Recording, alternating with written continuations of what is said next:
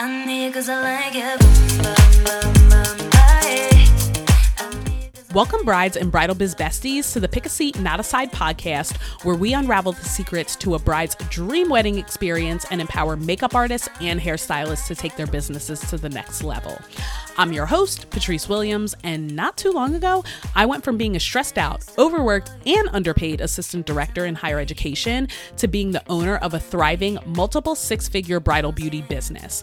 I'm here to share the lessons that I've learned and the wisdom that I've gained working with both brides and freelancers, from lots of trial and error, mistakes, losses, but also a good deal of wins. So I'm so grateful that you've tuned in to the Pick a Seat, Not a Side podcast, where we are covering all things bridal and beauty. So grab a snack and pick a seat, but not a side.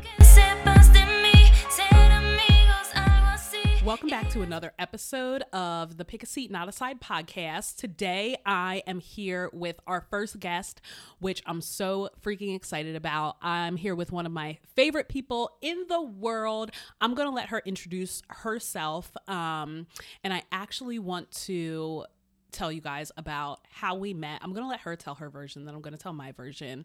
And I'm actually going to tell you something that I don't think that I've told you before about our first interaction. I am here today with my great friend, Mariana Vigliotti, who is the owner, founder, CEO, and makeup artist in her business, Mare & Co. Beauty. I'm going to let her give herself an official introduction, but I'm really excited to talk a little bit about the team structure. There's a lot of rumblings in the industry right now around teams and commissions and what it means to be a team and how much to pay a team. So we're here to have a really raw, honest, and hopefully insightful conversation about what that means. But before we get into all that stuff, Mariana, I'm going to let you introduce yourself, tell us what you do, who you are, where you're from, all the good things.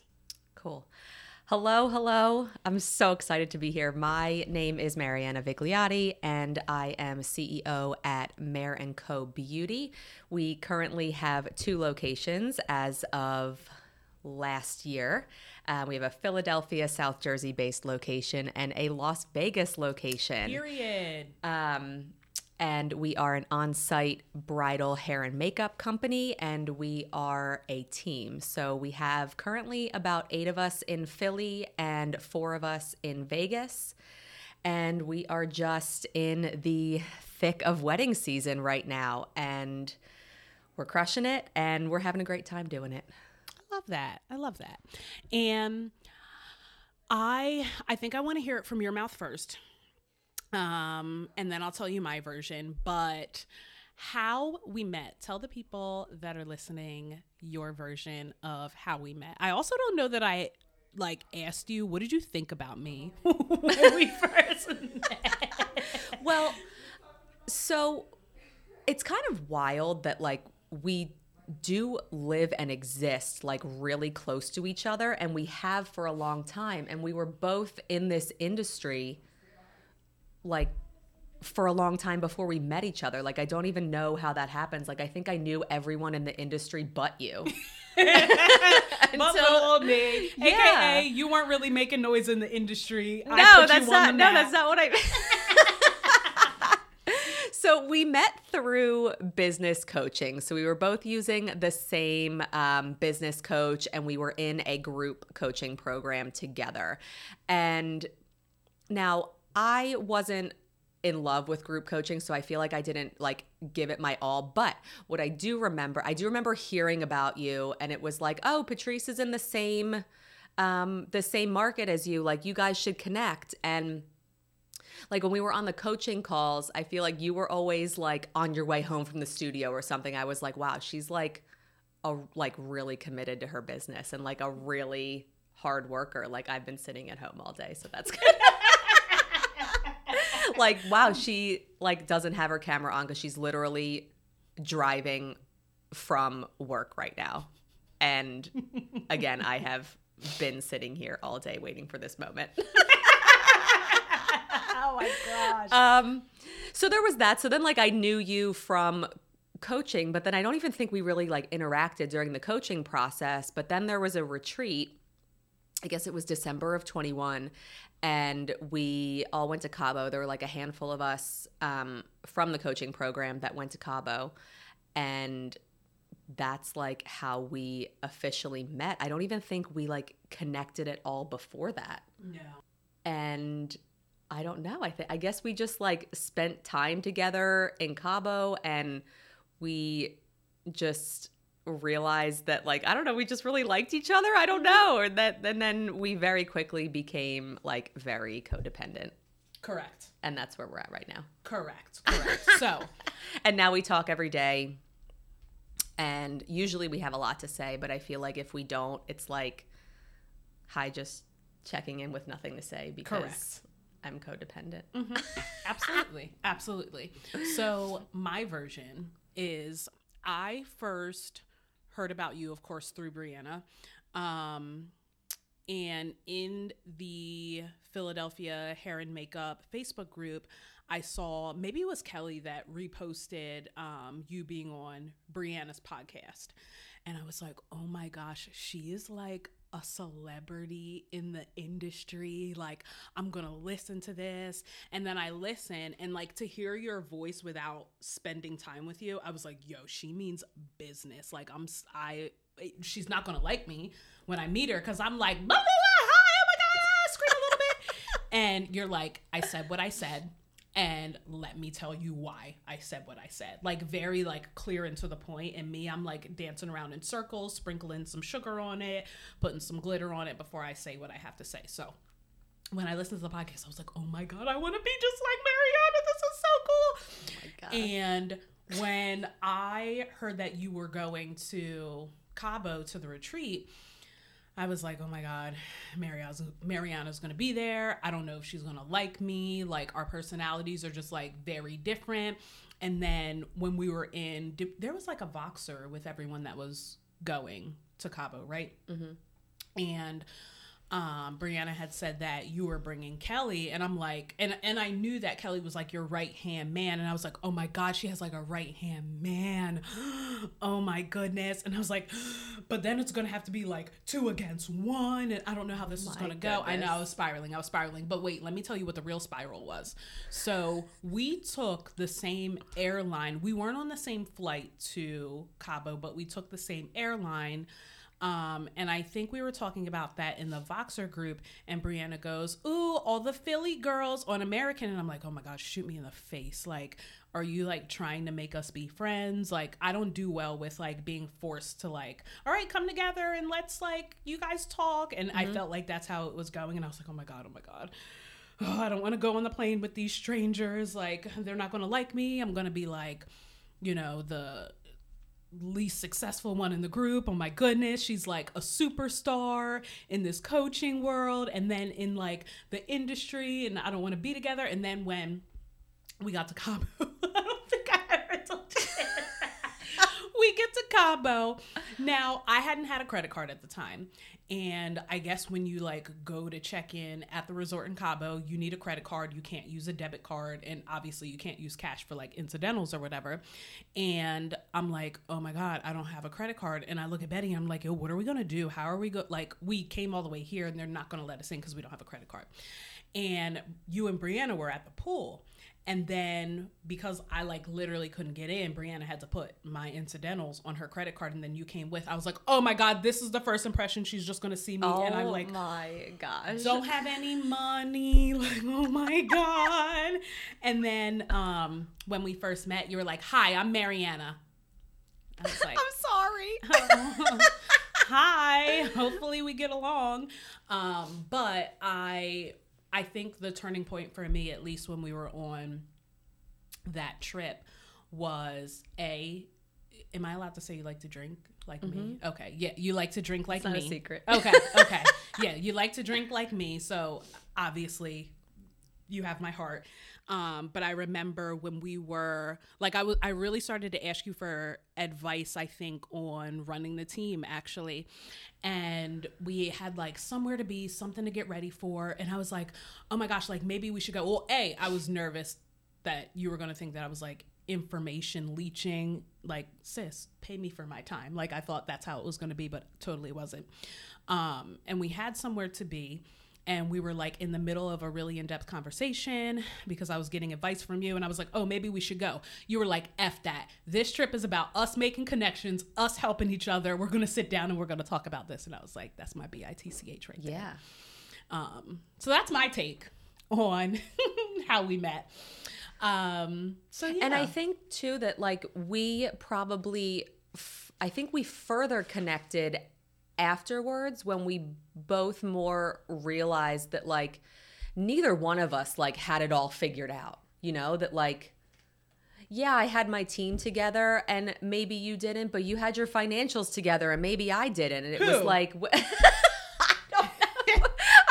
I'm just giving examples. Like we both kind of had strengths that were the other person's weaknesses and vice versa. And so we were able to lean on each other. And then you come to realize too that like that other person's business is not perfect either. And they're waking up every day with the same anxiety and the same struggles and the same like needing some like support and camaraderie and somebody who understands what you're going through. Because I've tried like time and time again to like tell somebody who's not in this, like an outside friend or like a parent or whatever, you know, well, X, Y, and Z happened during my day today.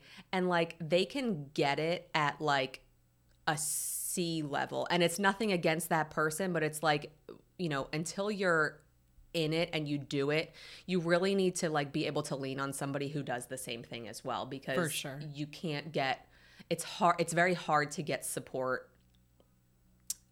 from someone who doesn't do what we do because it is so different. It's specialized. It's, you know, and it's a new thing too. So, you know, it was very, very nice to realize that, like I said, neither one of us was perfect and we still needed advice from the other one. And, you know, we can do it from a perspective that's not competitive, but it's supportive. And truthfully, if I hadn't had you these last couple of years, I would not have made it through. I would be back to bartending full time because I would have been done. Agreed. I would have just went to another college and worked in their career development office.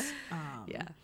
And the nice thing about having like a sounding board, and yes, like I even hate to use the word like you're a direct competitor, like everyone's getting married, F it.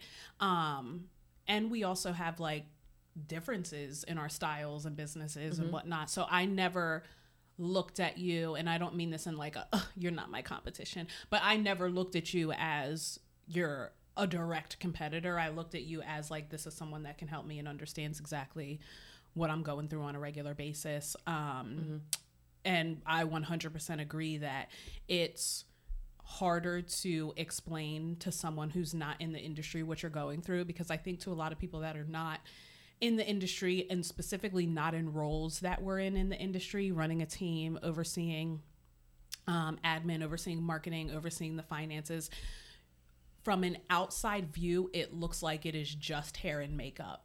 And I wish that it was. I really wish that it was just hair and makeup. So it's nice to have someone. That's like the smallest fraction of it. It's the tip of the iceberg that comes out of the water. Hair and makeup is definitely the tip of the iceberg. But it's nice to have someone who understands that it is not just, you know, having your kit stocked and being ready to show up to a wedding. It's all of the dynamics that come along with running a team, the dynamics that come with having a life outside of the business, that come with, I mean, I can't relate to this, but you can, the dynamics that come along with being a parent, the dynamics that come along with overseeing marketing, overseeing emails, over just being responsible for so many things. It is very nice to have someone who is in a very, very, very similar position, because I'll even try to, and not try to, I do. And sometimes it's nice to get these perspectives, but I'll even talk to someone who is in the industry, but may not have like the responsibilities that I have. Sure. And that's even still different. So I say all that to say I'm very thankful. Me too. Thanks for being in my life. All right. So enough Thanks with for that reading gushy. Yeah, whatever. No, I'm totally kidding. Totally kidding. But I like to start off each episode talking about something that is just like making me feel good this week. So I want you to go first, and then I will talk about something that's making me feel great. So tell the people something, and it doesn't even have to be this week. It can be recently, something that is just like making you feel excited and good. I am feeling great that our October is not quite as bonkers as our September was this year. And in turn, I get to go to a couple of Harper's soccer games this month. Yeah. And she scored 2 goals last week, and I'm so proud of her. Oh my and goodness. it's the cutest thing Yeah, ever. with those little curls bouncing. I know. Oh my gosh. Oh, that is exciting. And it's, how do I want to say this? I think, pre this level of business, it was like, yo, I can't wait to be like booked and busy. I can't wait to like have my calendar back to back to back to back to back. And then when you're on that side of your career, it's so crazy that you look forward to just like slowing down a little bit. So I feel that 100%. Yay. I love that for you. Oh my goodness. Something that's making me feel great this week is, and I'm going to make myself sound like a degenerate, but me and Mariana have a trip to Atlantic City planned. And I'm not going to lie, I can't wait. I'm on my juice cleanse because heck, if I can lose an inch off my waist between now and then, I can lose an inch off my waist between now and then. So I'm just excited to like take a break. I am probably going to have my phone on D&D the whole time. I am excited to have some drinks, to laugh, to recap, to talk about things that happened this season, and to just like not be on a schedule and be unplugged. That like the thought of that coming up is getting me through. And I'm thoroughly taking excited. our like either our trips or like our just like evenings or days out together is like very therapeutic for me. It's Agreed.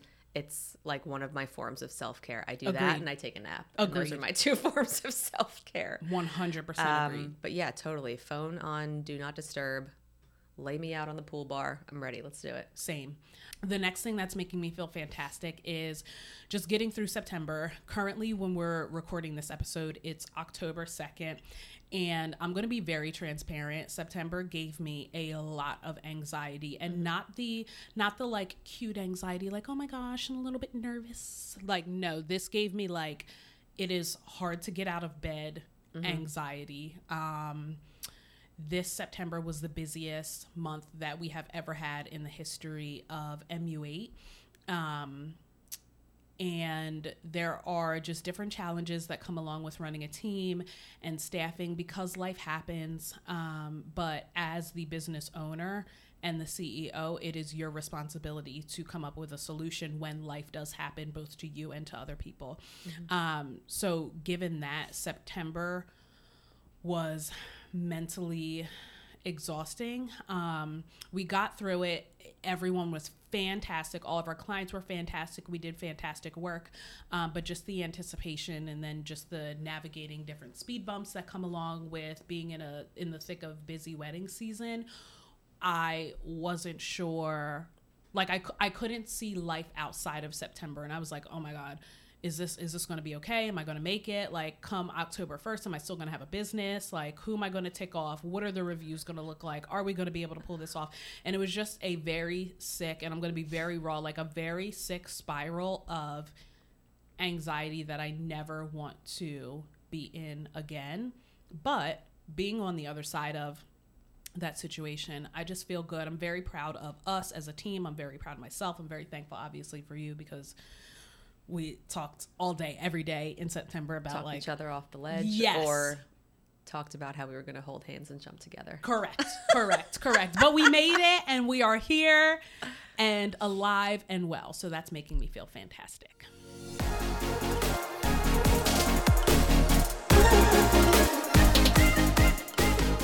All right. So obviously there have been a lot of rumblings around the industry, especially in our area, about what it means to be part of a team, what that dynamic looks like. And before we get into some of the things that a lot of people have been talking about lately, I want you to share, what even made you start a team in the first place, and how did you go about starting a team?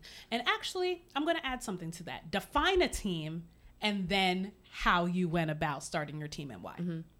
So I believe, and this is my opinion, I believe that a bridal team is a group of regularly working artists that essentially only really work for that bridal company. Yes, some people have other jobs or whatever, but are loyal and regularly working at that bridal company, that there's a cohesive team style, that it's artists that know each other. Nobody's walking into a wedding never having seen their coworker before. Like for me and my team, we all know each other. We work together every weekend. Everybody has each other's number. Everybody's like, hey, how did X, Y, and Z go last night or whatever? You know what I mean? It's a team of regularly working artists, again, with a cohesive style that represent the company to a point where the client can be booked with essentially any one of your artists and count on the same level of customer service, count on the same level of work, and count on that artist to represent the company that they hired appropriately. I would second that through and through.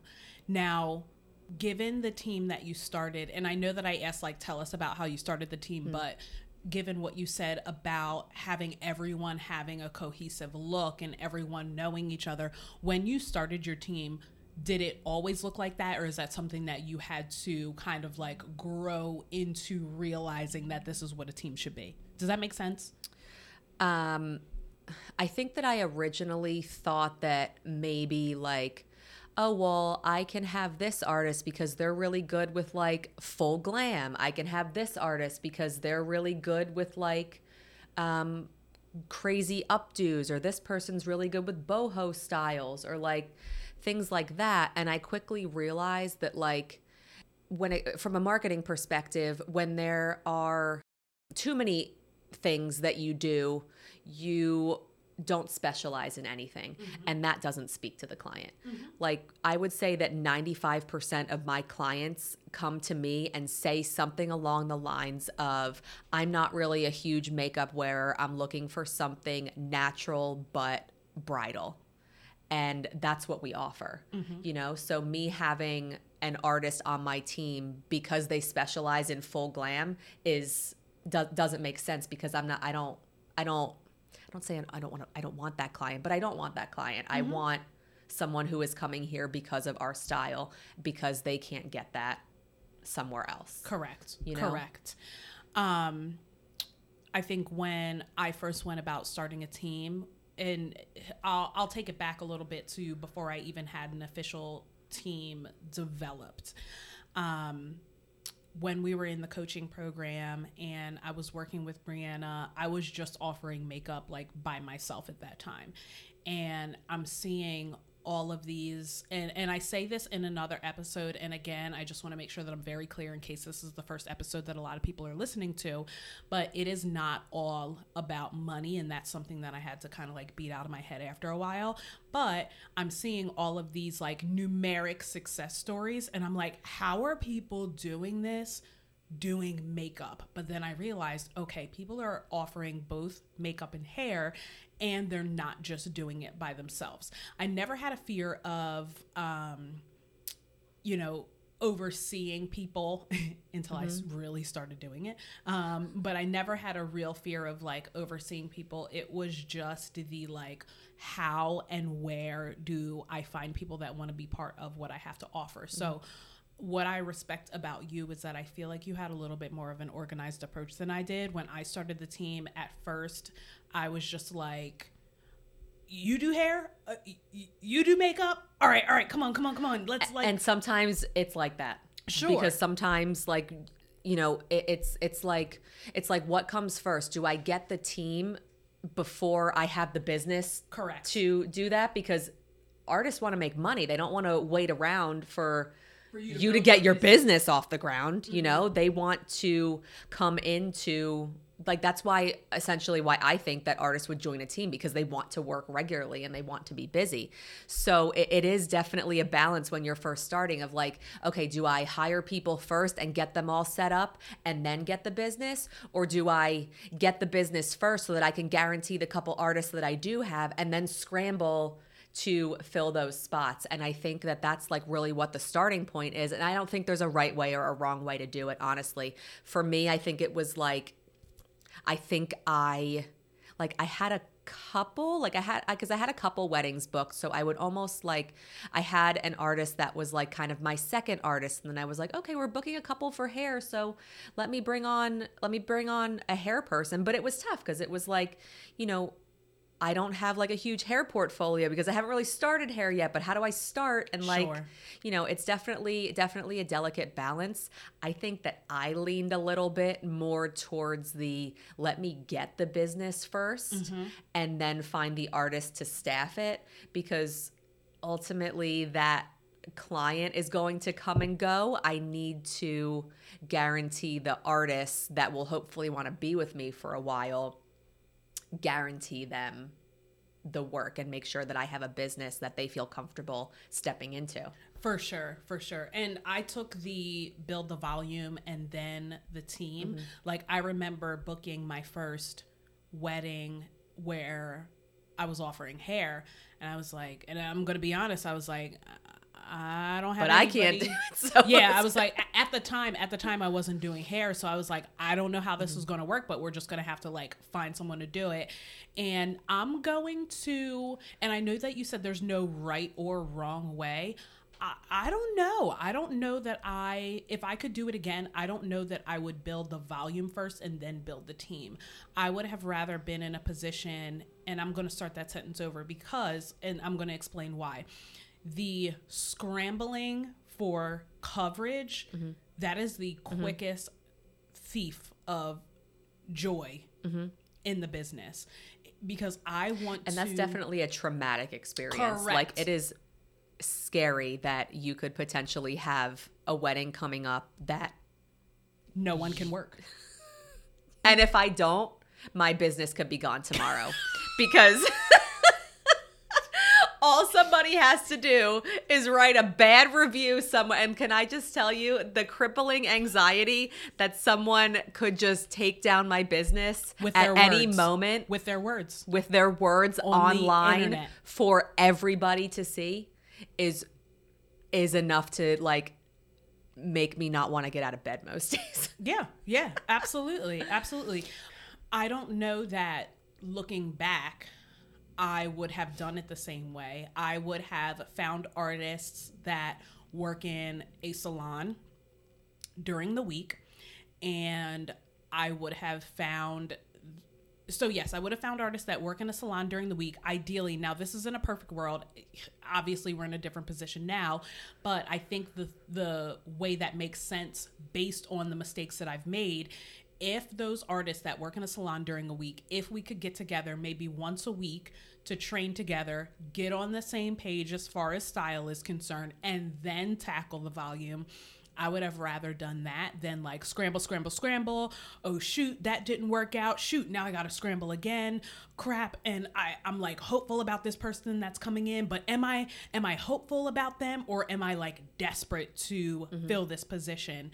Do you think that you feel that way? Like, you want to have the team first and then get the volume? Do you think you feel that way because subconsciously now you know that you could get that volume?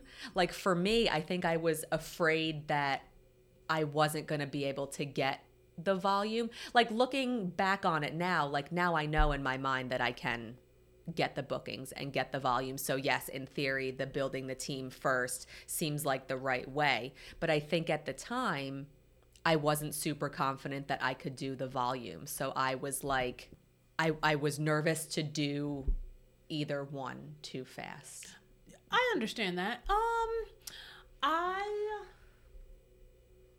trying to like put myself. I've put a lot of that behind me because those were some hard days.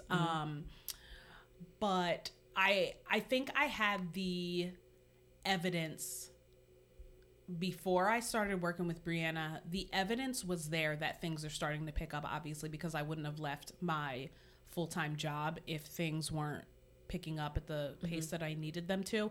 I just needed that like push over the edge to really like bust the floodgates wide open. So I think I knew that, you know, with what I've already built, with working with a coach, that the volume was going to be there. I didn't anticipate how fast the volume would be there. And I think that's where I was like, oh my God. All right. We really and like gotta just figure a this out. reminder that like we were, for anybody that doesn't know, like we were building our businesses like coming right out of COVID. So there was an insane influx of weddings. Like for me, I started in 2020. I like started quote unquote in 2020.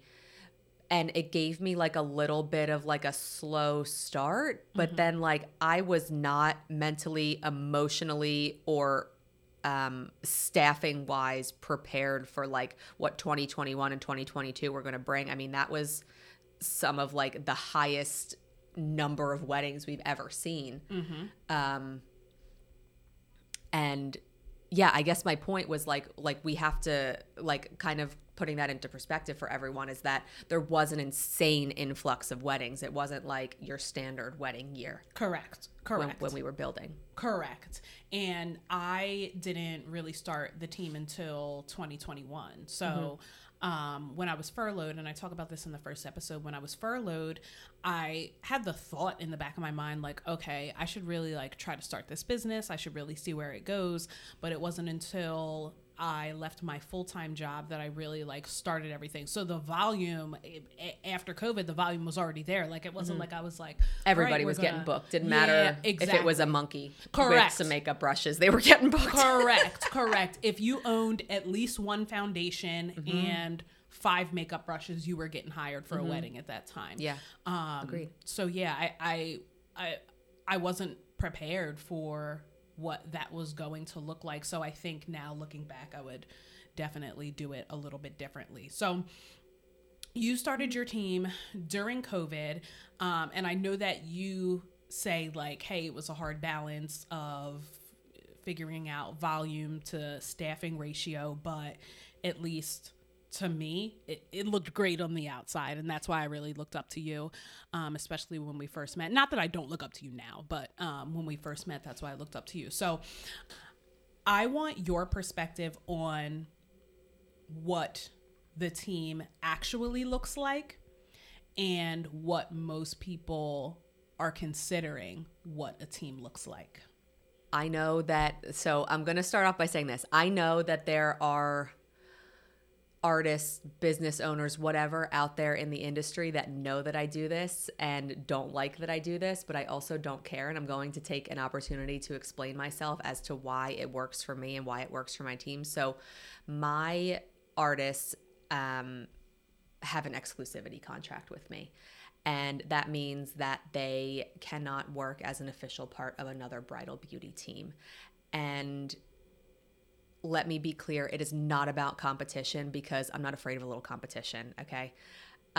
It is about 2 things. It's about availability and credibility. So like we were saying, busy wedding seasons or busy wedding days are busy wedding days across the board. So the company down the street is going to be just as booked for 9/23 as I am, and I don't want to have to fight to get my artist first. Correct. You know?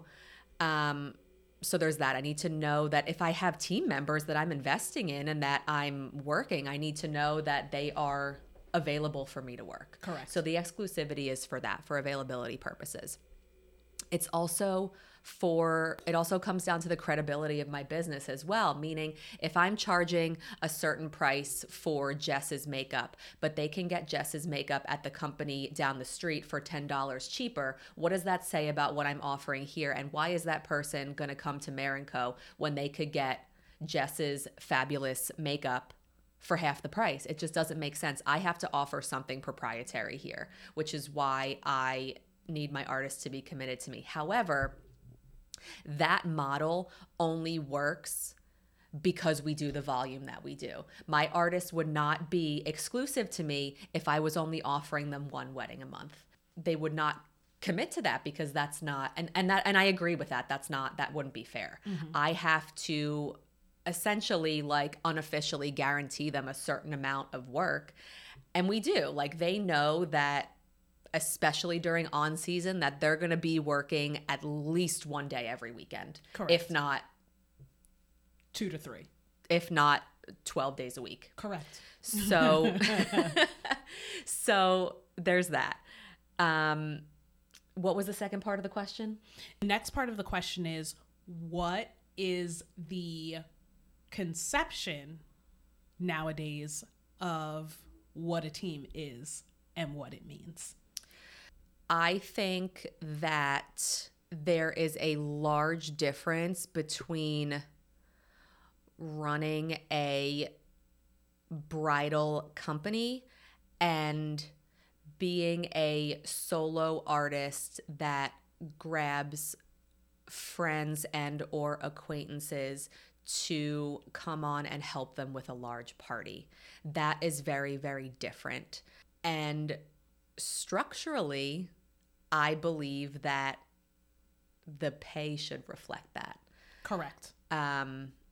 You know, there's a difference between somebody who is booking the volume to staff a team of 8 like we do, or somebody who's booking the volume to book themselves. Correct. And having a roster of people that they can call when they need help. That is very, very, very different than what I do. And there is nothing wrong with either one. Both models work, right? Like you can be a solo artist and have a friend that you call on to do a large party with you. But I think trying to present that as I run a bridal beauty business or I run a bridal team, kind of discounts what I do. Correct.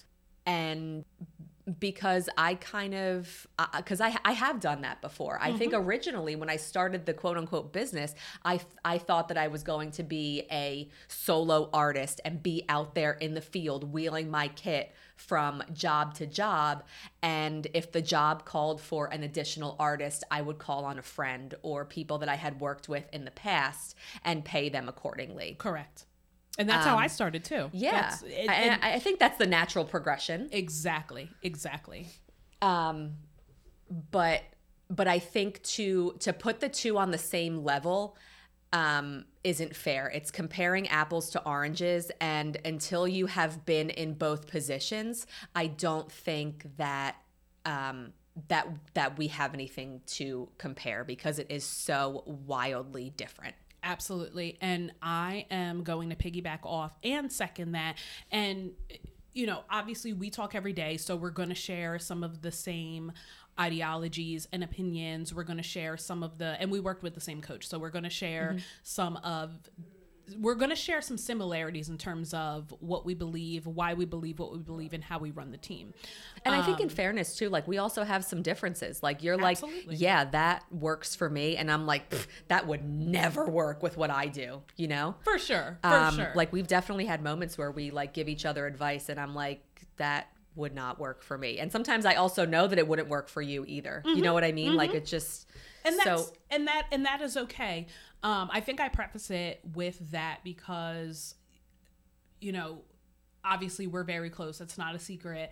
But I think a lot of people that know both of us will listen and think like, oh my gosh, well, you know, of course she's going to say that because they're friends, blah, blah, blah. But I just want to be very clear that I also want to have someone on to have an open discussion that doesn't share the same ideology. But I'm going on a tangent a little bit. I just wanted to give that disclaimer. I want to hop back to what the team structure tends to be defined as now, and why it's taking credibility away from how we run our businesses. So in the first artist episode that will be released, so we're recording this on October 2nd, is it October 2nd? Yeah. On October 4th, there will be an episode for artists in terms of how to boost your income, 5 things that you can do to boost your income very fast. And I talk a little bit about the team structure and how I define it and what a team is being considered now. And it's not to say that, again, not to say that one way is better than the other, or, you know, someone is doing better in life because they're running their team a certain way, or the same or different as we are. None of that matters. But what we have done to build the true team, meaning that you are going to get a consistent level of work. You're not going to be able to tell a huge difference between one makeup artist or one hairstylist to the other. Yes, there are people on our teams that specialize in certain things. I know, you know, some of us do glam waves great. Some of us do updos great. Some of us do half ups great. Some of us do full glam fantastically. Some of us do very natural fantastically. Some of us do natural but notice fantastically. But at the core of it, these are all people that have been together for an extended period of time who do not necessarily work for multiple bridal companies. And again, I'm going to piggyback off of what Mariana said, that it's not about competition or like holding anyone back or not wanting someone to be greater. Because if you want to be great and you want to leave MUA, heck yes. Yeah. Go be great. Go be better than me. Shoot. Yeah. Matter of fact, reach back for me and give me some tips, because I'm fighting for my life sometimes. But we're all busy late April until the end of June, and then again late August up until November, essentially. And I say this in the other episode, is that the quickest thief of joy in the business, the quickest way to take your focus off while you're doing what you're doing, is to be struggling to find coverage because life happens, or because people are working for whomever down the street and you're trying to like scramble to make sure that that wedding is covered. But not only to make sure that that wedding is covered, but to make sure that that wedding is covered with someone who has reputable work. So to avoid all of that, it is much easier to have a team that you're nurturing under your wing, that's producing the same work, that knows each other. And I just want to touch on the knowing each other piece. And I know it seems like, well, what does it matter? Because, you know, whatever, if we can all do good work, we can all do good work. But having a team that has good synergy and good working chemistry, that's going to be very evident to the client. Absolutely. And in a lot of, at least for MU8, in a lot of our reviews, people will mention how much of a good time that they had working with us. They felt like they were just like getting ready with their girlfriends to like go out for the day. If you have a room full of strangers and I don't know how to talk to you, I don't know like what your humor is like, I don't know like what I can and can't say to you, I don't know like the client can feel that. Correct. Am I working too close to you? Yeah. Like the client can absolutely feel that, and there is no worse way to start off someone's wedding day than awkward energy and weirdness. Correct. So that's one of the biggest reasons why I stand by having a team that works predominantly for your business. Now, separate from Mariana, and this is one of the areas that I don't want to say disagreed in, but one of the areas in which we ran our businesses very differently. And moving into 2024, I'm going to transition a little bit more into 100% exclusivity, but I ran the team on what was called a per diem and an exclusive structure. So per diem girls, were more so second artists, so didn't necessarily work for the bride. If they needed to work for other bridal companies, yes, 100%. I am not someone that's going to hold you back from making money, but you also may not, because the volume is there, you also may not get as much volume from me. Now, the exclusive girls, just worked for MU8 in terms of bridal companies. And I just want to be very clear with the exclusivity chat that if you're working in a salon during the week, that's fantastic.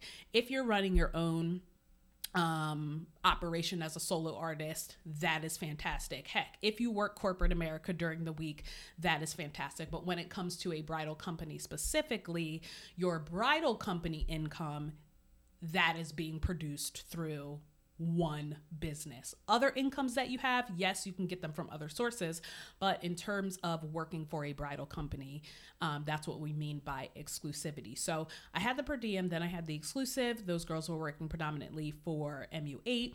They're getting brides, they're getting more volume, they're getting review bonuses, they're getting online trainings and in-person trainings as well. But in 2024, we will definitely be transitioning into artists that are prioritizing MU8, because exactly what Mariana said is that if I can get, and this is the exact example that I used in the other episode, if I can get Sally, Mary, and Beth at a cheaper rate because they're working for company A, B, C, and D, my only deciding factor as a client is going to be who is the cheapest, because I can get the same level of work. I can get the same talent. My only deciding factor is going to be price. So, and I think that, like, just, you know, again, to be clear, is that example is not super far-fetched, because the bride is most likely doesn't have, most brides don't have one set person that they knew from the day they got engaged they were going to use. They are probably looking at a handful of vendors in the same area. So the likelihood that they will see that Jess has a headshot on my website and she also has a headshot on the website down the street, these people are not dumb, you know? So they're going to figure it out, and they're going to take the cheaper option always. If the quality is the same, I would. Absolutely. Yeah. Why not go for price?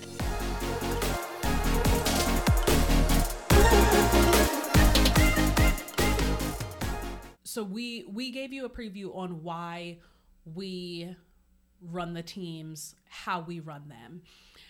I also want to just be very clear, and I don't want to dance around the topic of some of the potential holes in what some people are viewing as a team now, meaning random artists kind of coming together to make sure that everyone gets service.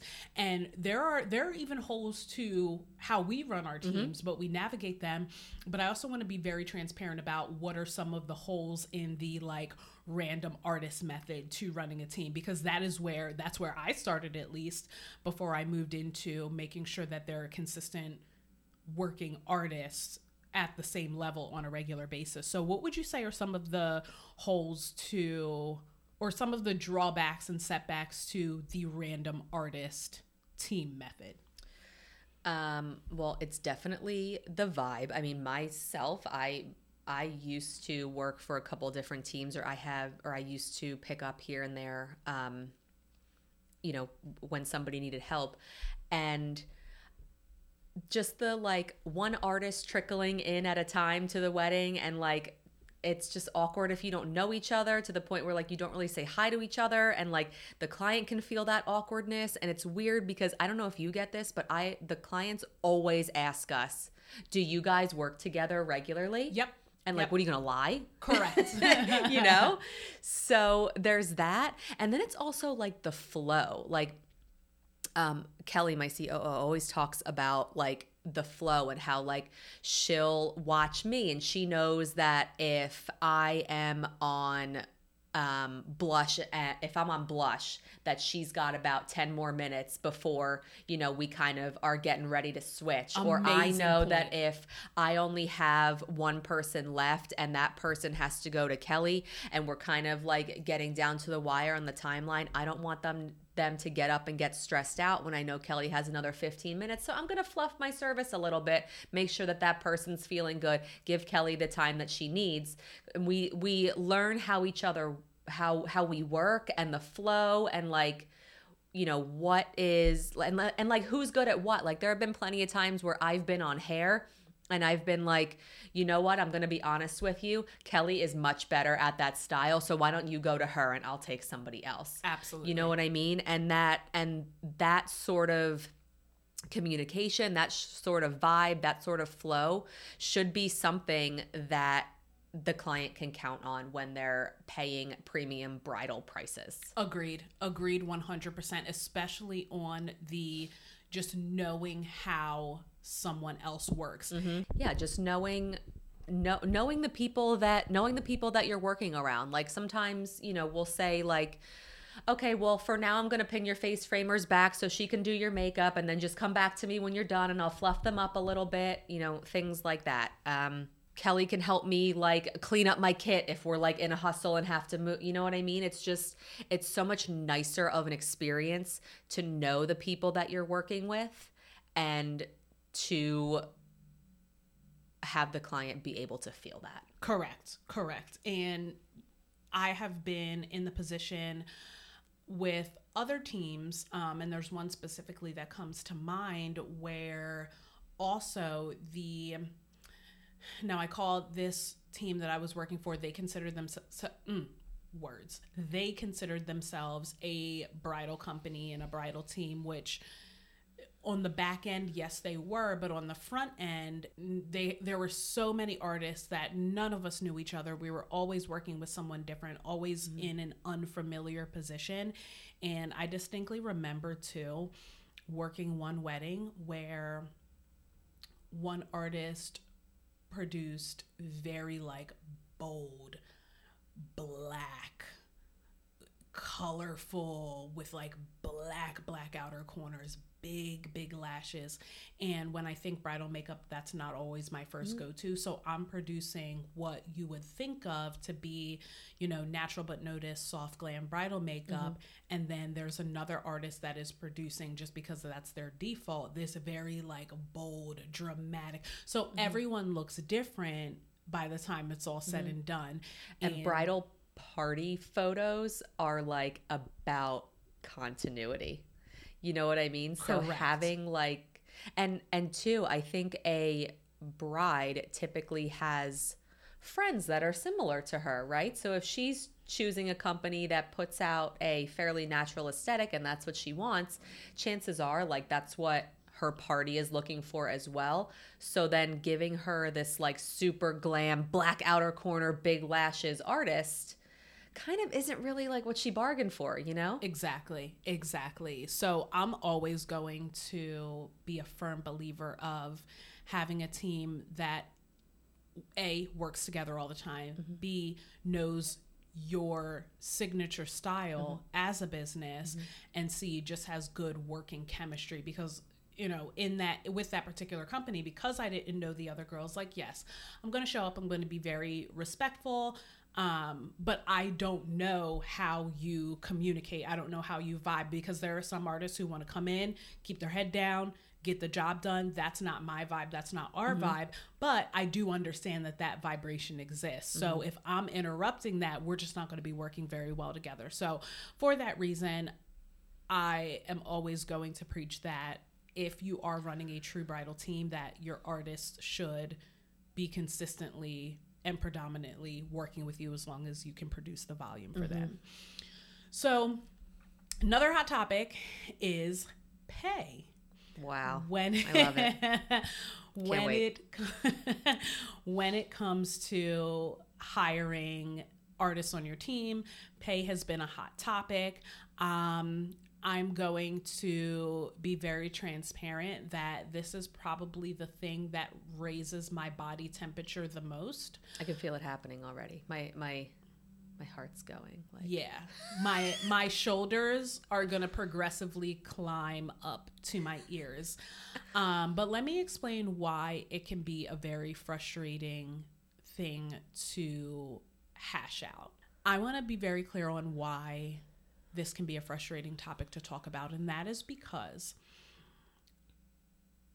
we have set our businesses up to be profitable, to be able to pay for taxes, to be able to pay our teams, to be able to cover expenses.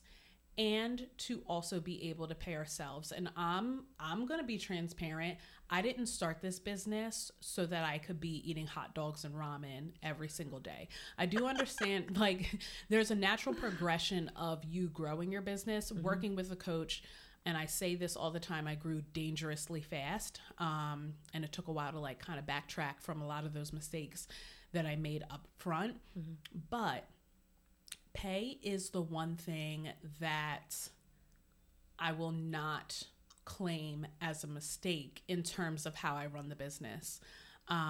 We do work our artists on a specific commission structure, and a lot of the talk that is in the industry now is, well, your artist should be making 3 figures per person. And let's be clear on that. That talk is coming from artists that want to make more money. Would you agree with that? Tell me what you mean by that.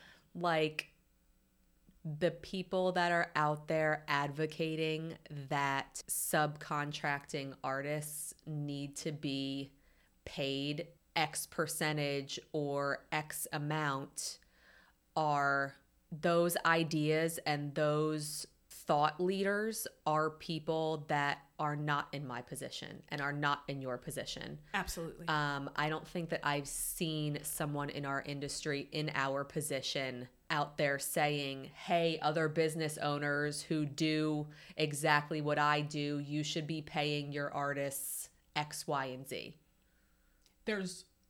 I've seen it once, but this particular person does have other very lucrative streams of income outside of just running a bridal team. Yeah. And that's makes a difference. To protect their identity. Of course, like 100%, I look up to this person like through and through. However, that's the only person that I would say that is quote unquote in our position. And again, just to be very clear, that way we don't get canceled, because it's 2023 and you can't say anything. When we say our position, it just means the level of responsibility. It doesn't mean that we're edifying ourselves to, be the second coming of the Messiah. Because let me tell you, baby, there are a lot of days out of the month where I'm like, yo, I just want to be a freelancer. I just want my only responsibility to have my kit packed and ready to go, have my spoolies, have my disposables, show up to a wedding, do what I got to do, and drive on home and wait for the next one. So when we say in our position, it is not a, we're better than this person or that person is in a worse position, because to be honest, as a freelancer, you're in a better position than me. Your mental health is much better. You probably make more money than me too. Correct. You're probably pulling in a lot more income. But the level of responsibility in terms of business is just a little bit different. So that's what we mean when we say in our position. So yes, I agree with you that for the most part, people that are advocating for higher pay are people that only are, I'm trying to choose my words carefully so there's not a picket line outside of the studio. People who are freelancers. Correct. I don't know why I couldn't find those words. Yeah. And yes, I want everyone to make $1 zillion, because I think that if we all make $1 zillion, yes, whatever, money doesn't buy you happiness. But when I have enough money, you're happy. There are different things. There are different things that stress me out. So to not be stressed about finances is fantastic.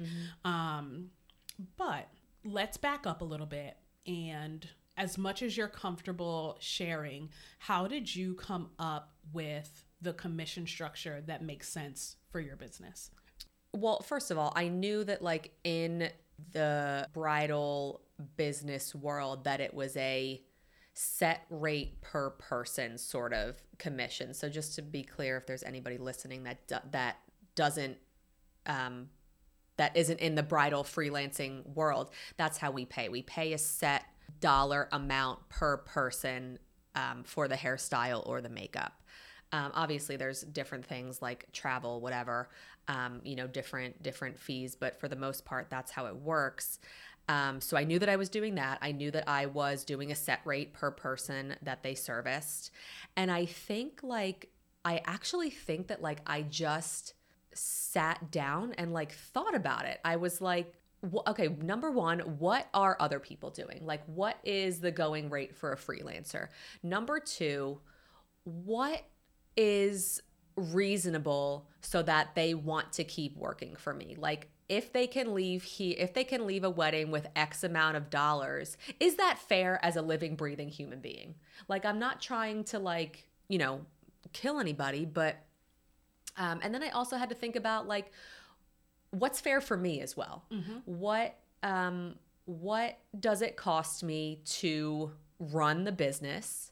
I have to pay myself. Like, this is my full-time job. Like, I have to make money as well. So what is fair? And I think that's how all of those things together, I just like picked a number and everybody seemed to be okay with it, honestly. And that's kind of how I determined what I was going to pay. And obviously, as things got more expensive or whatever, you kind of adjust your pricing accordingly and that sort of thing. But it's very thought out. It's very intentional because you want to pay people enough so that they're happy and they stay with you and they feel valued and they feel like they're making money. However, I think a really, really important point that we miss is that, again, running a team is different than being a solo artist who picks up friends. Typically, a solo artist who picks up acquaintances or friends does not have the expenses. Absolutely. I.e. business. Oh, I just hit that. Business insurances. Like I don't know about you, but in New Jersey, I pay insurance based on how many people I have working for me. So the expenses are a little bit lower. The marketing expenses to do business at a solo artist volume are significantly smaller than my marketing expenses to do business, to get the business to staff a team of 8. Correct. So in turn, in order to keep my artists working 3 days a weekend, it costs me a little bit more. Absolutely. Which is why, like, for me, commission is 60%. But the reason it's 60% is because it takes every dollar of that 40% for me to make sure that they can get their 60% 3 days a week. Absolutely. If I were a solo artist and picking up a friend, like, yeah, I would definitely take a little bit of a cut for myself, but maybe I would only take $10, $15 for myself because I got the work and I did the coordination. Correct. But I don't have to pay those marketing expenses. I don't have to pay those business expenses. Like, I have to pay sales tax out of that, you know? So giving the artist 60% made sense to me based on what other people were paying and based on what I needed to do to make sure that that person stayed busy and could consistently collect their 60%. Absolutely. And I think when we are doing this picket lining about, artists need to be making $100 to $150 per person because that's their time and that's their kit. And that is great, but we are not considering the business owner's contribution on a financial level and on a responsibility level. So since it's, I'm the host of this podcast, I will be very transparent about a small portion of business expenses that we take care of. So I have a studio space, which we're currently recording in right now, and rent started at $980. It is now $1,174 a month. So that's something that I have to pay for. Wedding Wire and The Knot continues to have a lot of us by a chokehold, and they increase their prices significantly on a yearly basis, and that is about $330 a month. I have an admin assistant to be able to stay on top of the volume that we're producing. She's $30 an hour.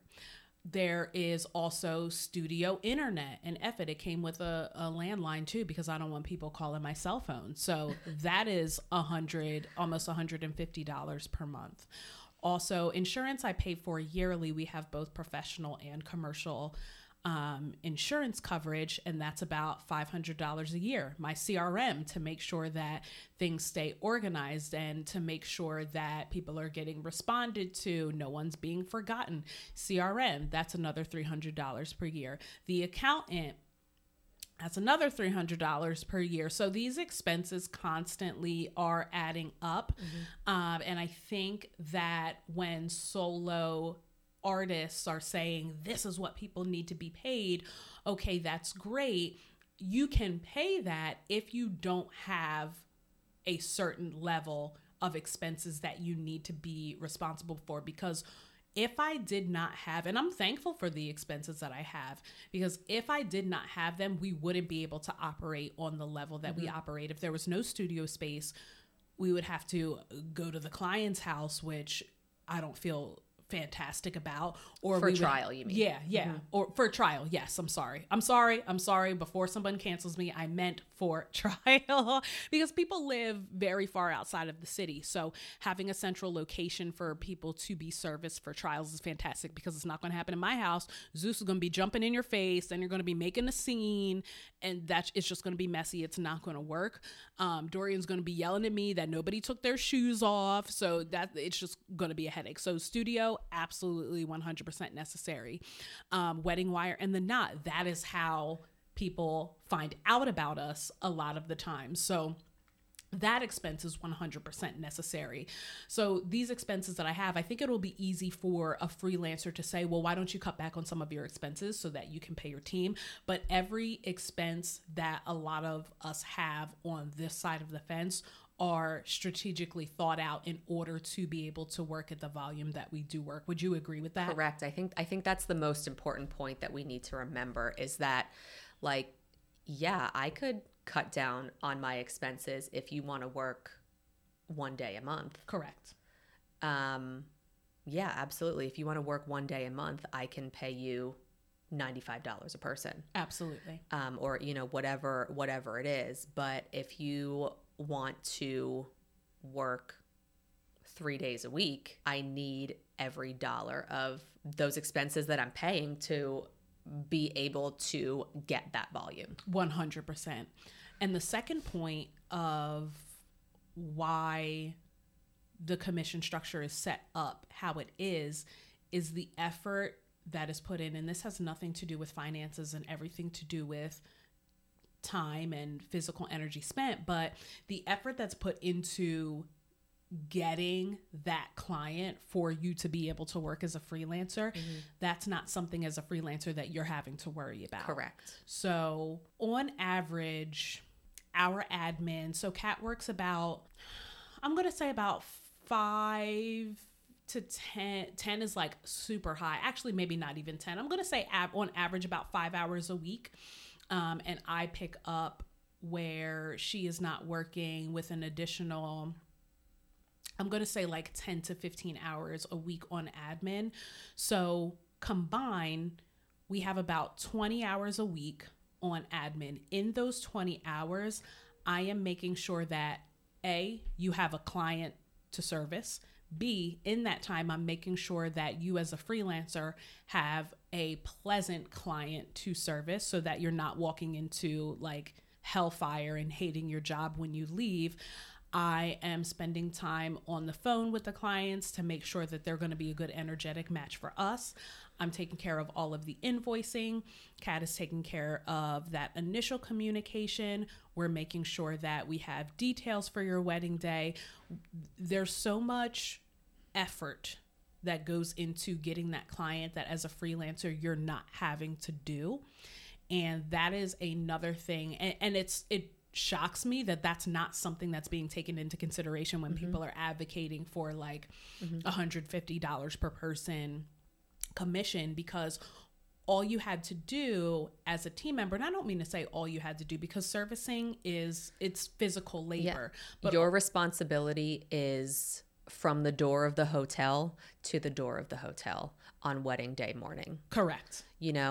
And that's not what the price of the service is for. The price of the service is the entire experience starting from my profile coming up on Google or Instagram until you leave that final review. That is what the price is for. Correct. So emphasis on until you leave that final review, because when we leave a wedding, and I'm sure you feel the same way because we've talked about it, but when we leave a wedding, I am not like, we're not done. It's okay, not done. It's not over. Because I have been completely blindsided by negative feedback after a wedding. Also, I think too, and like just to be like completely honest, like, you know, because our businesses aren't flawless, right? Like there's always going to be somebody or something that didn't go completely perfect, right? So when we have a trial, and I have artists that do a trial, and ultimately, because it has happened, it happens to everyone, it happens to us every once in a while, that client is not happy.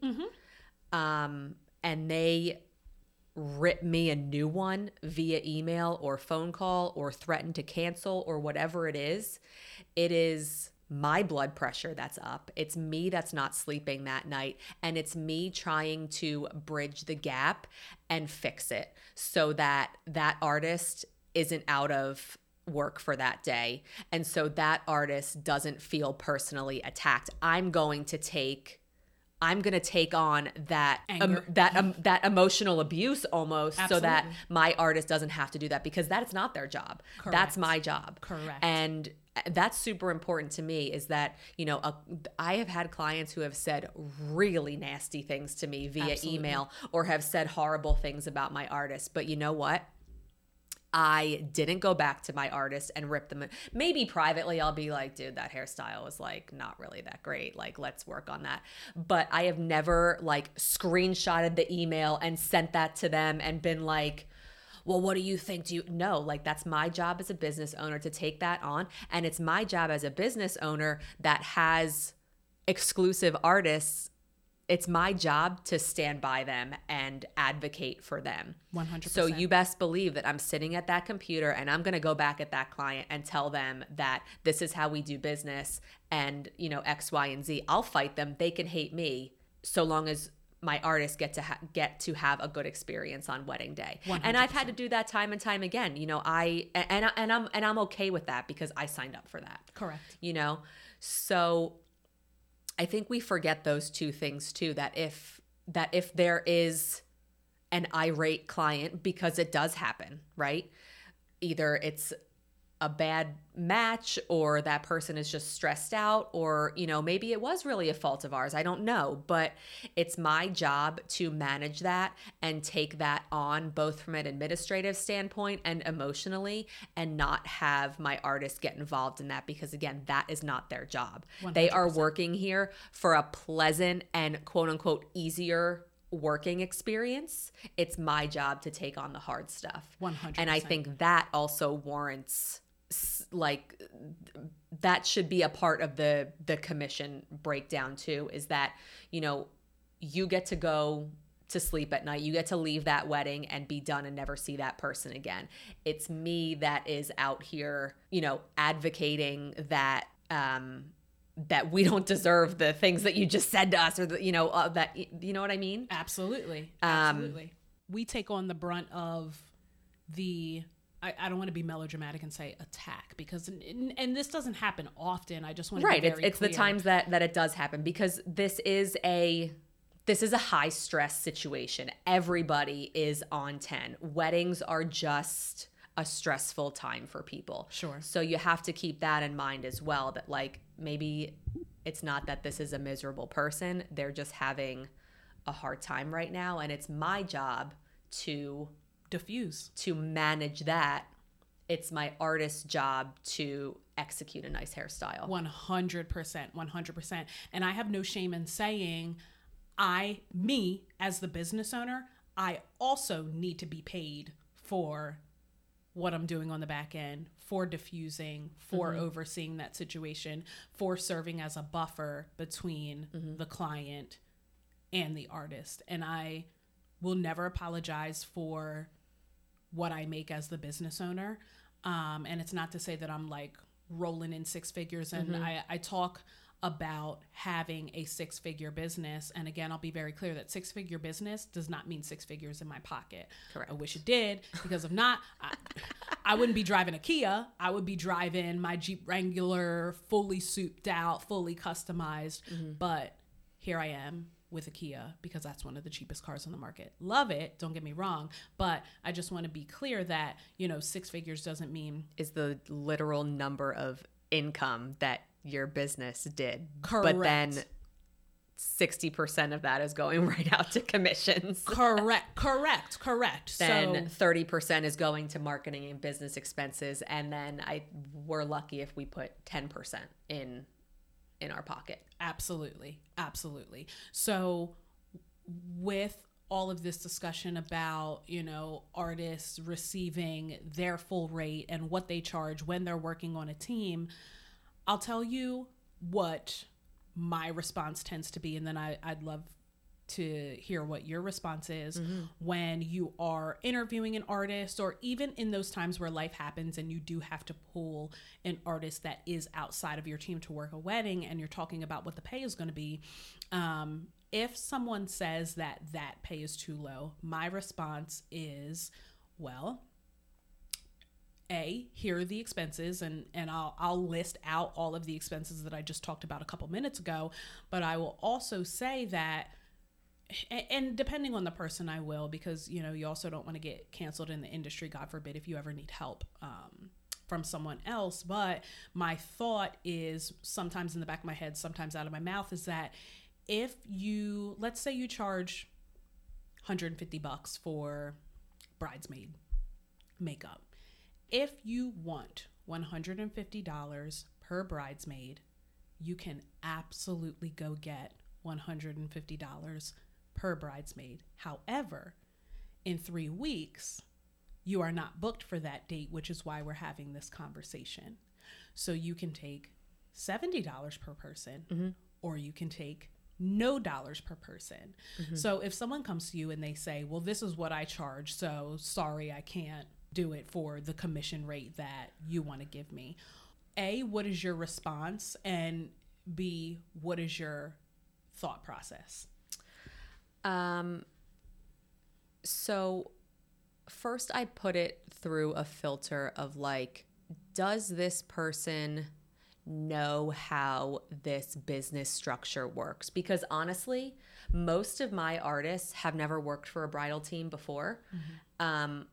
So they really don't know. So I'm happy to explain, for clarity, you would be representing Mare & Co. Beauty.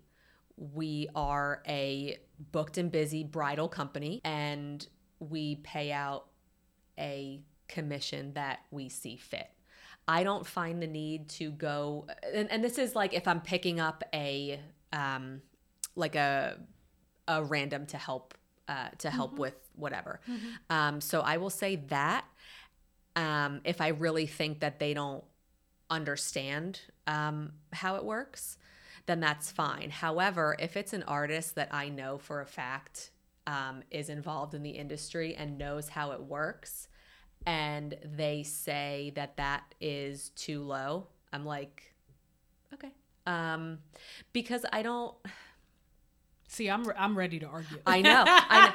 Listen, I am too, because I am, but I'm not. I think I have realized that, again, like we were saying before, if you don't have a business like I have a business, there's a difference between being in my position and being in the other position. So I don't expect you to get it, but I also don't have the time, energy, or need to like make you get it just to fill in that gap. I had a girl in Vegas that I was working pretty regularly. She did decent work. She showed up on time, got good feedback from her, and I had worked her a bunch, and then all of a sudden she was like, and her rate never changed, but then all of a sudden she was like, well, this is how much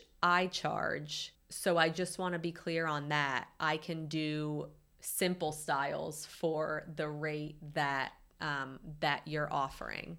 And I'm thinking to myself, well, number one, I don't think you ever told me that.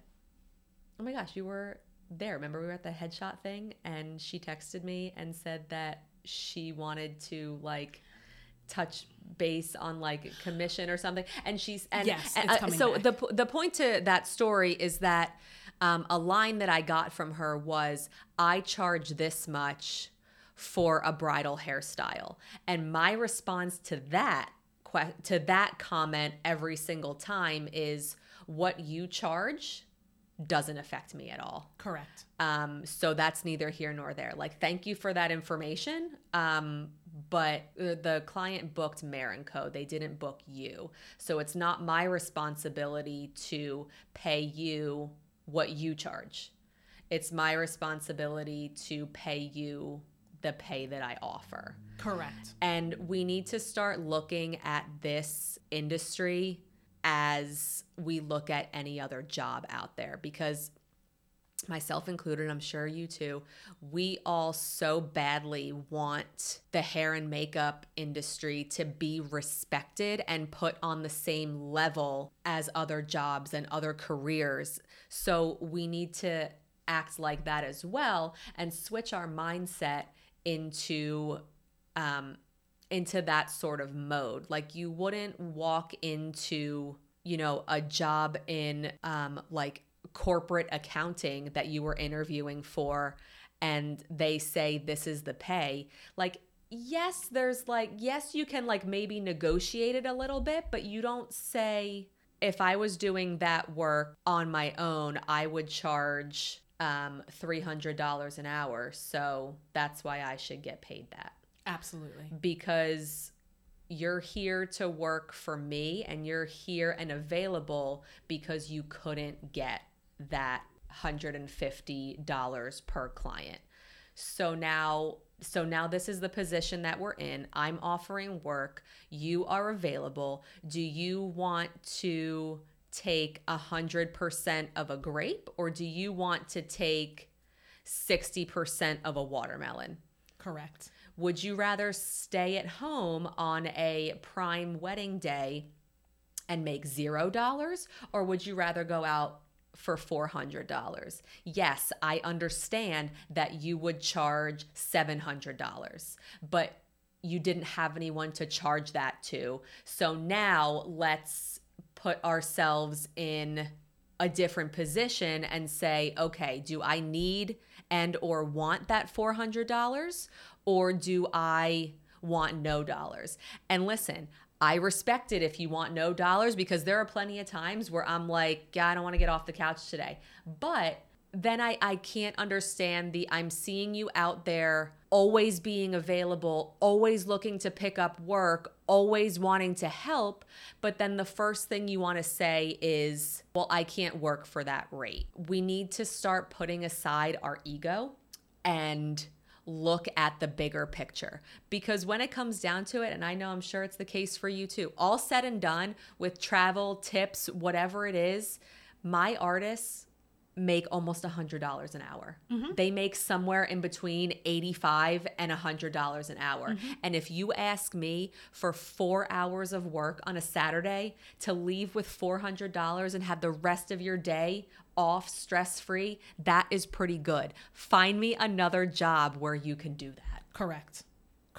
Without being in med school for 8 years or being in law school for 8 years. Yeah, they're getting $200 an hour, but look what they had to go through to get that $200 an hour. Correct. Absolutely. And I share this example all the time. I used to work in higher education, and the tuition at the college that I was working for, average per semester, I'm going to say $15,000 to $30,000.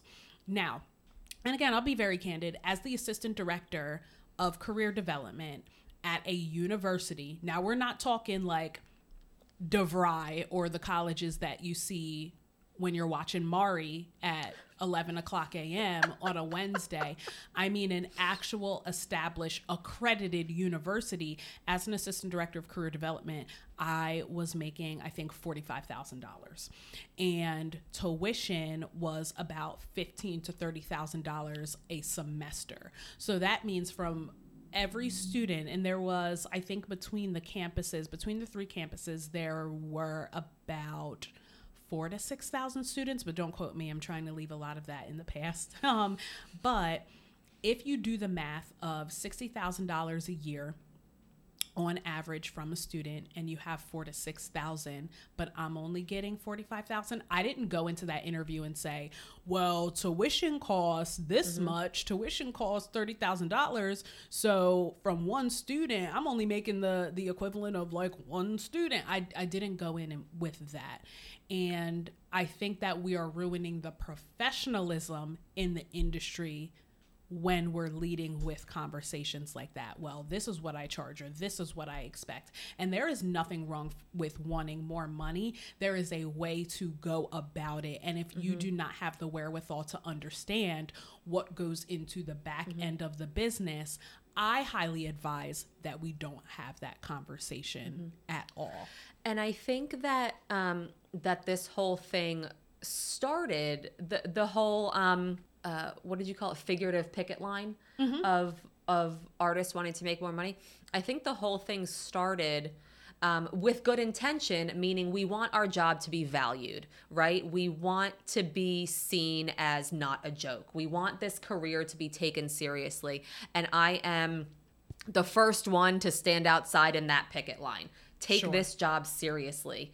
100% we want society to value our job. However, this overvaluing ourselves and telling other people what you should be paying someone else, or whatever the situation may be, is not the right way to go about it. Again, we have to not be so small-minded, and again, think bigger picture. And I'd like to share an example. I don't think I've ever told you this, but I have a regular client of mine. I've had her for years. I actually got her from somebody else that I used to work for.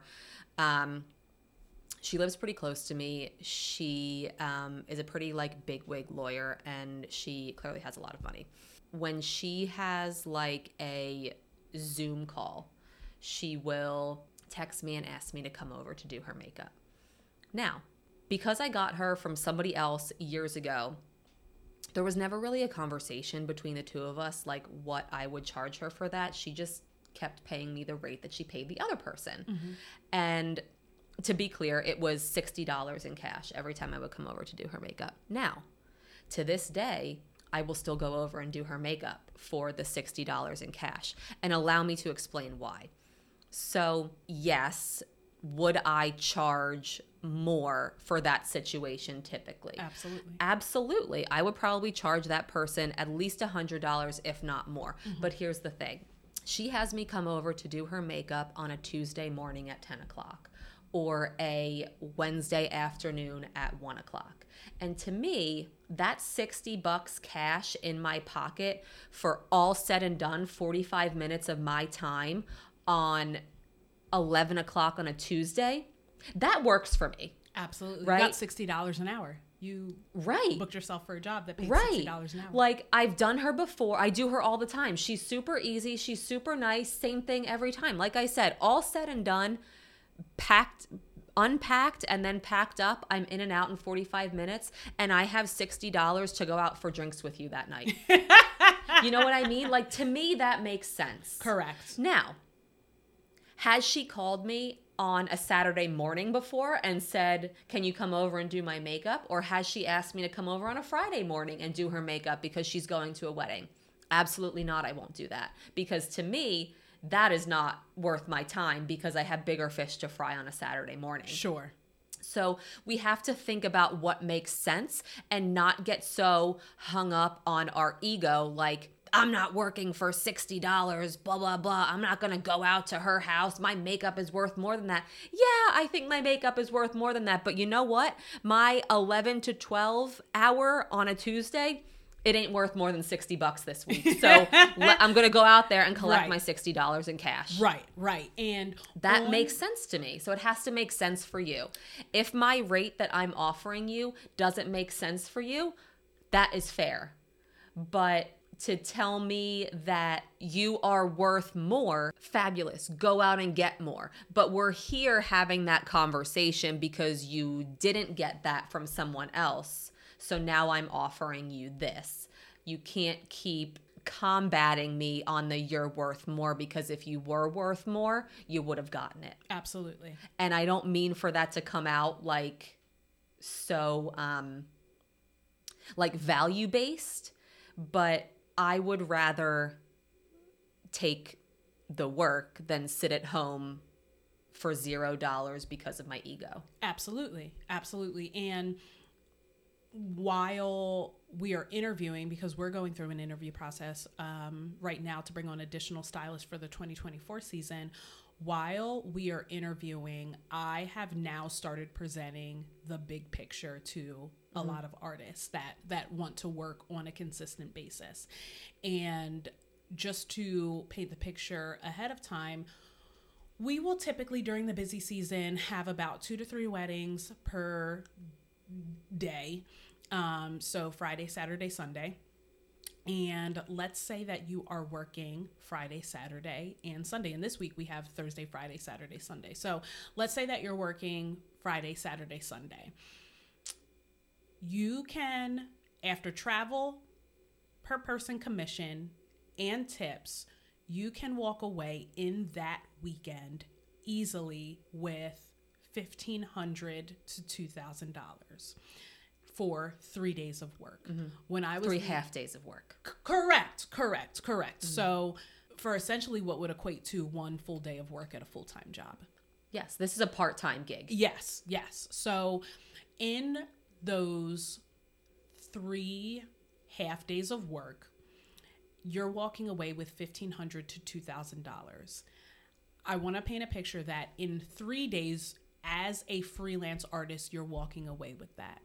As the assistant director of career development at an accredited university, it took 10 full days of work to walk away with that. So I think I struggle to really empathize with people when they're presenting that picket line of this is what.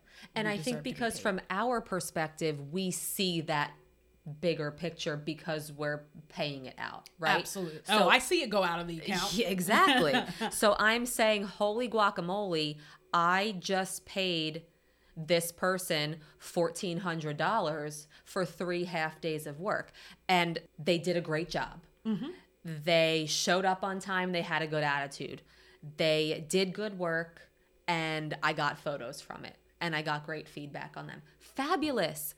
That is part of your job. So to me, that, like, for a part-time job and you are potentially making, $1,200 to $1,500 for 3 half days of work, which equates to like 15 hours of work. Again, looking at it in the bigger picture of a career, because we want our industry to be respected as a career. That is phenomenal. Absolutely. Like, let's look at that like hourly. You're making $100 an hour. If you put that into perspective in corporate America, who's making that part-time? Like, that is... Without a bachelor's, master's, or PhD, you're making $100 an hour.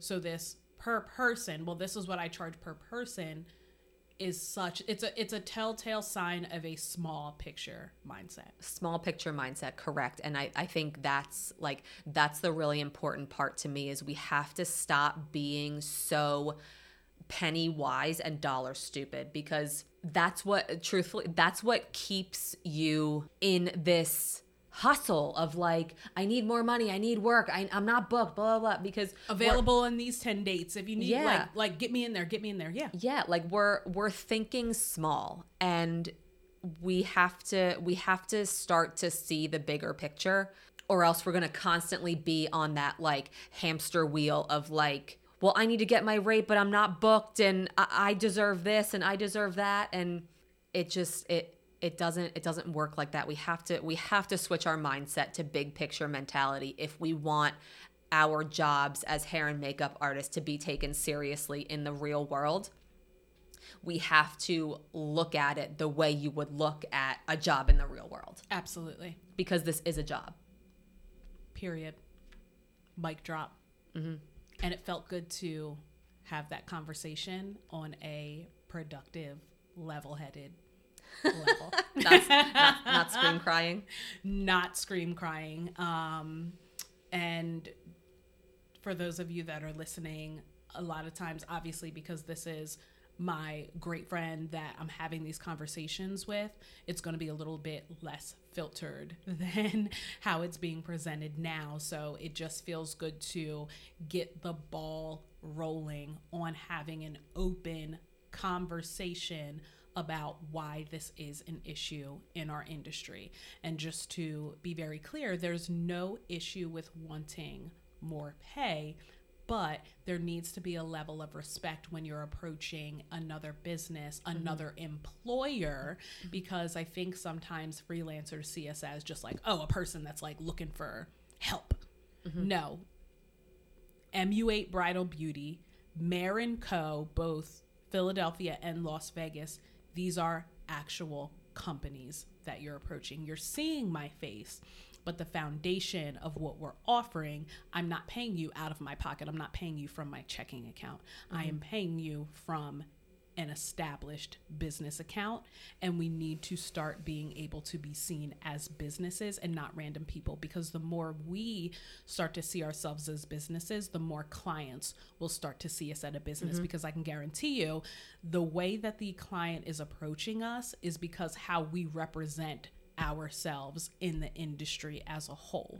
Because I can tell you right now, they're not going to their honeymoon hotel and ramming off like they do in our inbox.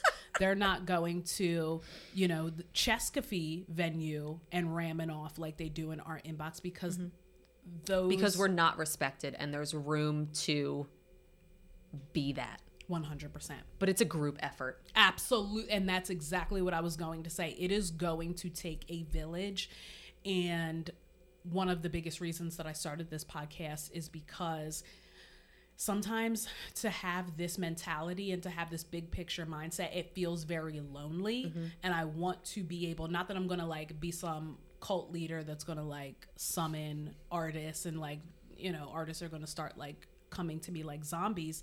But I think that perspectives need to be shared on how we can get ourselves to be viewed as more professional to the client, because once the client views us as more professional, we can start to justify raising our rates.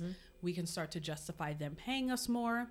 We can start to be more respected. And honestly, once we are seen as more professional, I think as a whole, we will all do and have more than what we do right now. Correct. Agreed. Period.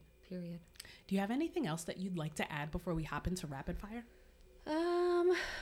No, I feel like we really covered a lot in a productive and respectful way. And I just wanted to say too that I didn't hop right, and I know this was the case for you as well. I didn't hop right into being a business owner. I was that freelance artist for many years. Same. I was that freelance artist where I was offered $40 a person. And at the time, I took it because you know what? I had my mind on the big picture that I wanted to start my own business, or I just needed money in my pocket and I wanted to do it with makeup. Yes. And I took it. So I just want to be clear on the fact that like I have been in the freelance position, and now I'm in the business ownership position, and I try really hard not to forget what it's like to be in the artist position. Absolutely. But I also need artists to realize that they might not understand what it's like to be in the business ownership position. So I think all across the board, it's just important that we respect each other's positions and the valuing of our industry has to start from within, and the respecting each other has to start from within. And we have to respect each other. We have to respect ourselves. We have to respect the job. And then at that point, we can gain the respect of the client and society, I could not have said that better in any way. And I too have freelanced for all of Philadelphia, and I freelance for all of Philadelphia, simultaneously. So I see the perspective of what it means to have an exclusive team and some of the benefits of that, because I'm giving the same service across the board. And yes, the company that I referenced that I worked for when we didn't know each other, I was making, their commission was $42 per person. Y'all nowadays would have a heart attack and fall out in the middle of Broad Street during the Broad Street run if someone said $40 an hour. But you know what I did for a year and a half is I packed my kit up.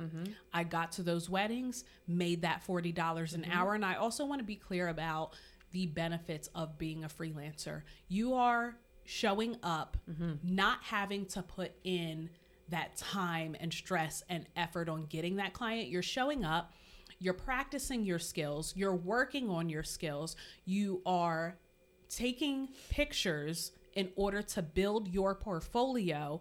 And this is like, I may go off on a tangent here, and that we can save this for another episode, but I think that there are a lot of artists that have this ego of being like embarrassed to be part of a team too. But that's going to take me down a whole nother rabbit hole that we don't have time for. But there is absolutely nothing wrong with being part of a team and not wanting to run an actual bridal hair and makeup company and business. A lot of my artists say that to me all the time. They're like, I am not interested in running a business. A lot of them are moms of multiple children. They don't want to run a business. They want to show up for their almost $100 an hour and go home to their kids and go to their soccer game or their baseball game with no strings attached. After they no walk strings out. attached, and they get their fulfillment of socialization and doing the art that they have chosen. But like there's nothing like, if just you don't have to want to be a business owner and want to like change the world to be a hair and makeup artist. Correct. If you love the art of it and you love this industry, work for a team. Absolutely. That is the ultimate goal, because it's not always fun on this side. Correct. There's nothing wrong with being a part of a team, because you're probably going to work more than you would on your own. Correct. And make more money than you would on your own. And on the flip side, even if you are interested in being on this side, it is still important. And I talk about this in the episode that's coming out this Wednesday, but it is just as important to be working for a team so that you can see what it looks like to have some structure, to have some stability. You can see what you do and don't want for your own business. So I will always preach working for a team. I do not ever regret my time working for other teams, even when I was making $40 an hour with no travel, maybe getting tips, hopefully, if that client felt generous that day. But we're losing the starting at square one. And I want us to get back to the mentality of starting at square one and what the benefit is from starting at square one too. Yeah, definitely. You have to pay your dues in order to like reap the benefits. You can't just like hop into stage 5 if you didn't do 1, 2, 3, and 4 first. 100%.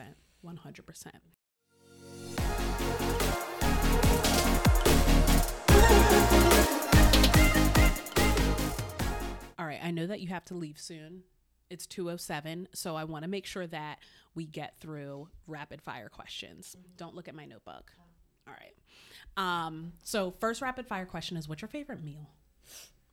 Meal or like meal. I really like Asian food. So like I'll do like sushi, Japanese food. I didn't know that. Yeah, love sushi. Big sushi person. Why have we never gone for sushi? I don't know. I knew you like sushi. I asked you not that long ago. Probably because like I'm not a sake drinker, so I've never had sake before. It's not good. What does it taste like? Rubbing alcohol. So like tequila. Somehow I just think it's worse.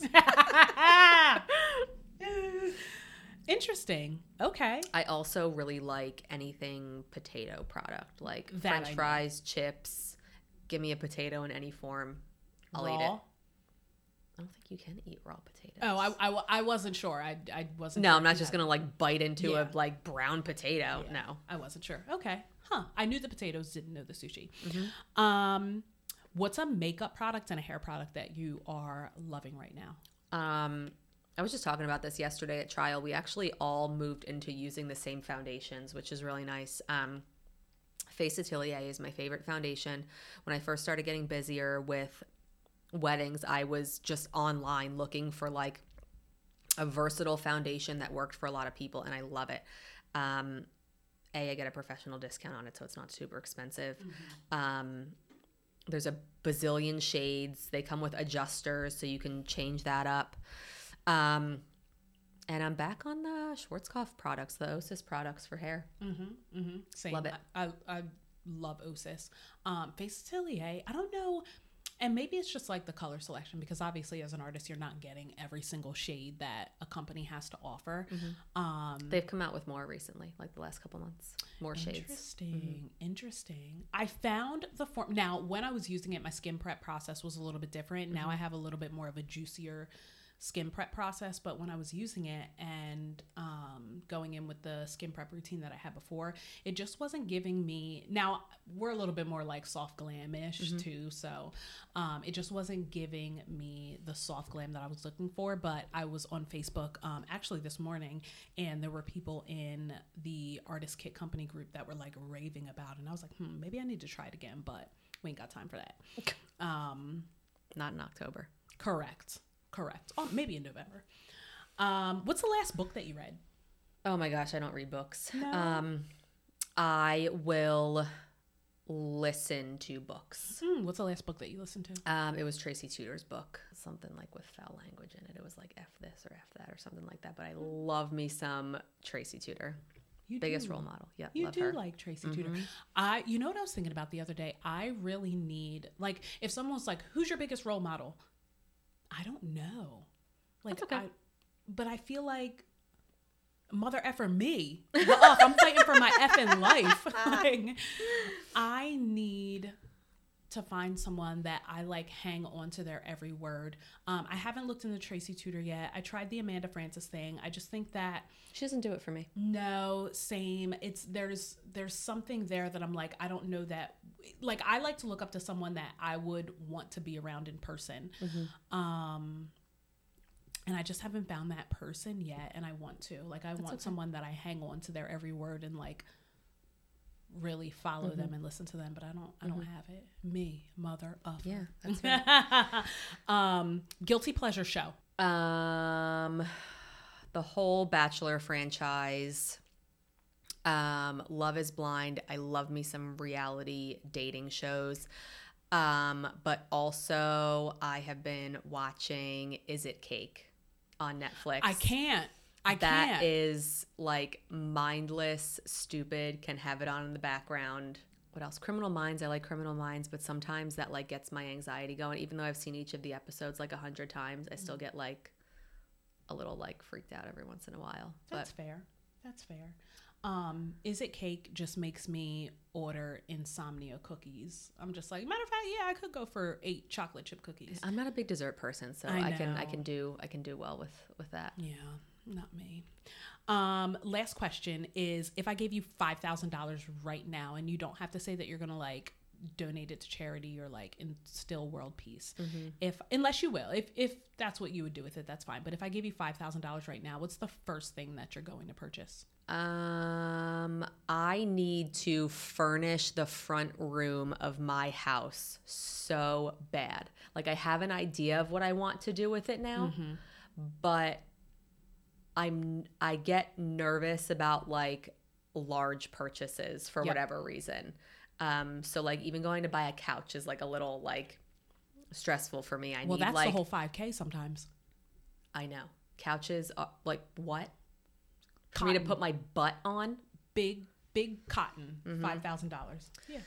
Yeah, so that's probably what I would do is get some furniture for the house, like physical large pieces of wood to put other items on. That's what I need in the house. Don't need decorations, don't need like I have plenty of that. I need large items. Interesting. You would go large because you have a big picture mindset. That's right. Yeah. See me, I'm like, I don't know. I'd probably go to like Cherry Hill Mall, see what's up in Aritzia. Or no, there's no Aritzia in Cherry Hill. I don't know how to style myself, so I'm not like a big clothes shopper. That's why I do Stitch Fix, because I need somebody else to style my person. Yeah. I get like overwhelmed and it's not a fun, like I don't like clothes shopping. I love it. I walk around like. You do love it. Like racks. Remember we were at Kittenish in Nashville? I'm pretty sure you looked at yourself in that jacket in the mirror for probably like a good 15 minutes. I love clothes. I'm like getting excited. I'm like getting like I love clothing shopping. I don't consider myself to be like this fashionista or anything. I don't have like exclusive clothes. It's not like Alexander McQueen is sitting in the back of my closet. But I have some good pieces from Zara, some good pieces from H&M, Hollister, American Eagle. I love clothing. So cool. All right, we're getting a couch and I'm getting a pair of pants. Love that. Yeah. Love that. All right, so before we officially close out, let people know how to get in contact with you and where they can find you. Yeah. You can find me on Instagram at mare.co.beauty. That's MAR.co beauty.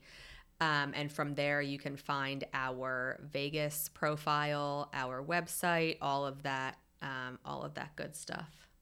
Fantastic. And can you list the website for the people? Yes, mareandcobeauty.com is our Philadelphia, South Jersey location, and then our Vegas location is vegas.mareandcobeauty.com. Period. Well, thank you so much. It's always a pleasure. Woo! Always a pleasure. This was so much fun, and I'm so happy that you are the first official guest on the podcast on the exact day 2 years ago that we opened the studio. It's just a special day. I love that. Yes, it is just a special day all around. So thank you so much for your time. Thanks for having me. Anytime. Thank you so much, brides and bridal biz besties, for tuning into another fire episode of Pick a Seat, Not a Side, where we empower brides and bridal beauty pros on their journey to the big day. Don't forget to follow us on Instagram at Pick a Seat Podcast for all of the latest updates. And for all the brides searching for their dream hair and makeup team, be sure to follow MU8 at MU8 Bridal Beauty on Instagram, and you can inquire for your big day at www.mu8bridalbeauty.com. We would absolutely love your podcast support, so please be sure to subscribe and leave us a sparkling review if you're loving what you're hearing, because your feedback allows us to continue to sprinkle our magic. But until next time, stay beautiful, my friends, and don't forget to pick a seat and not a side. Amigos, algo así.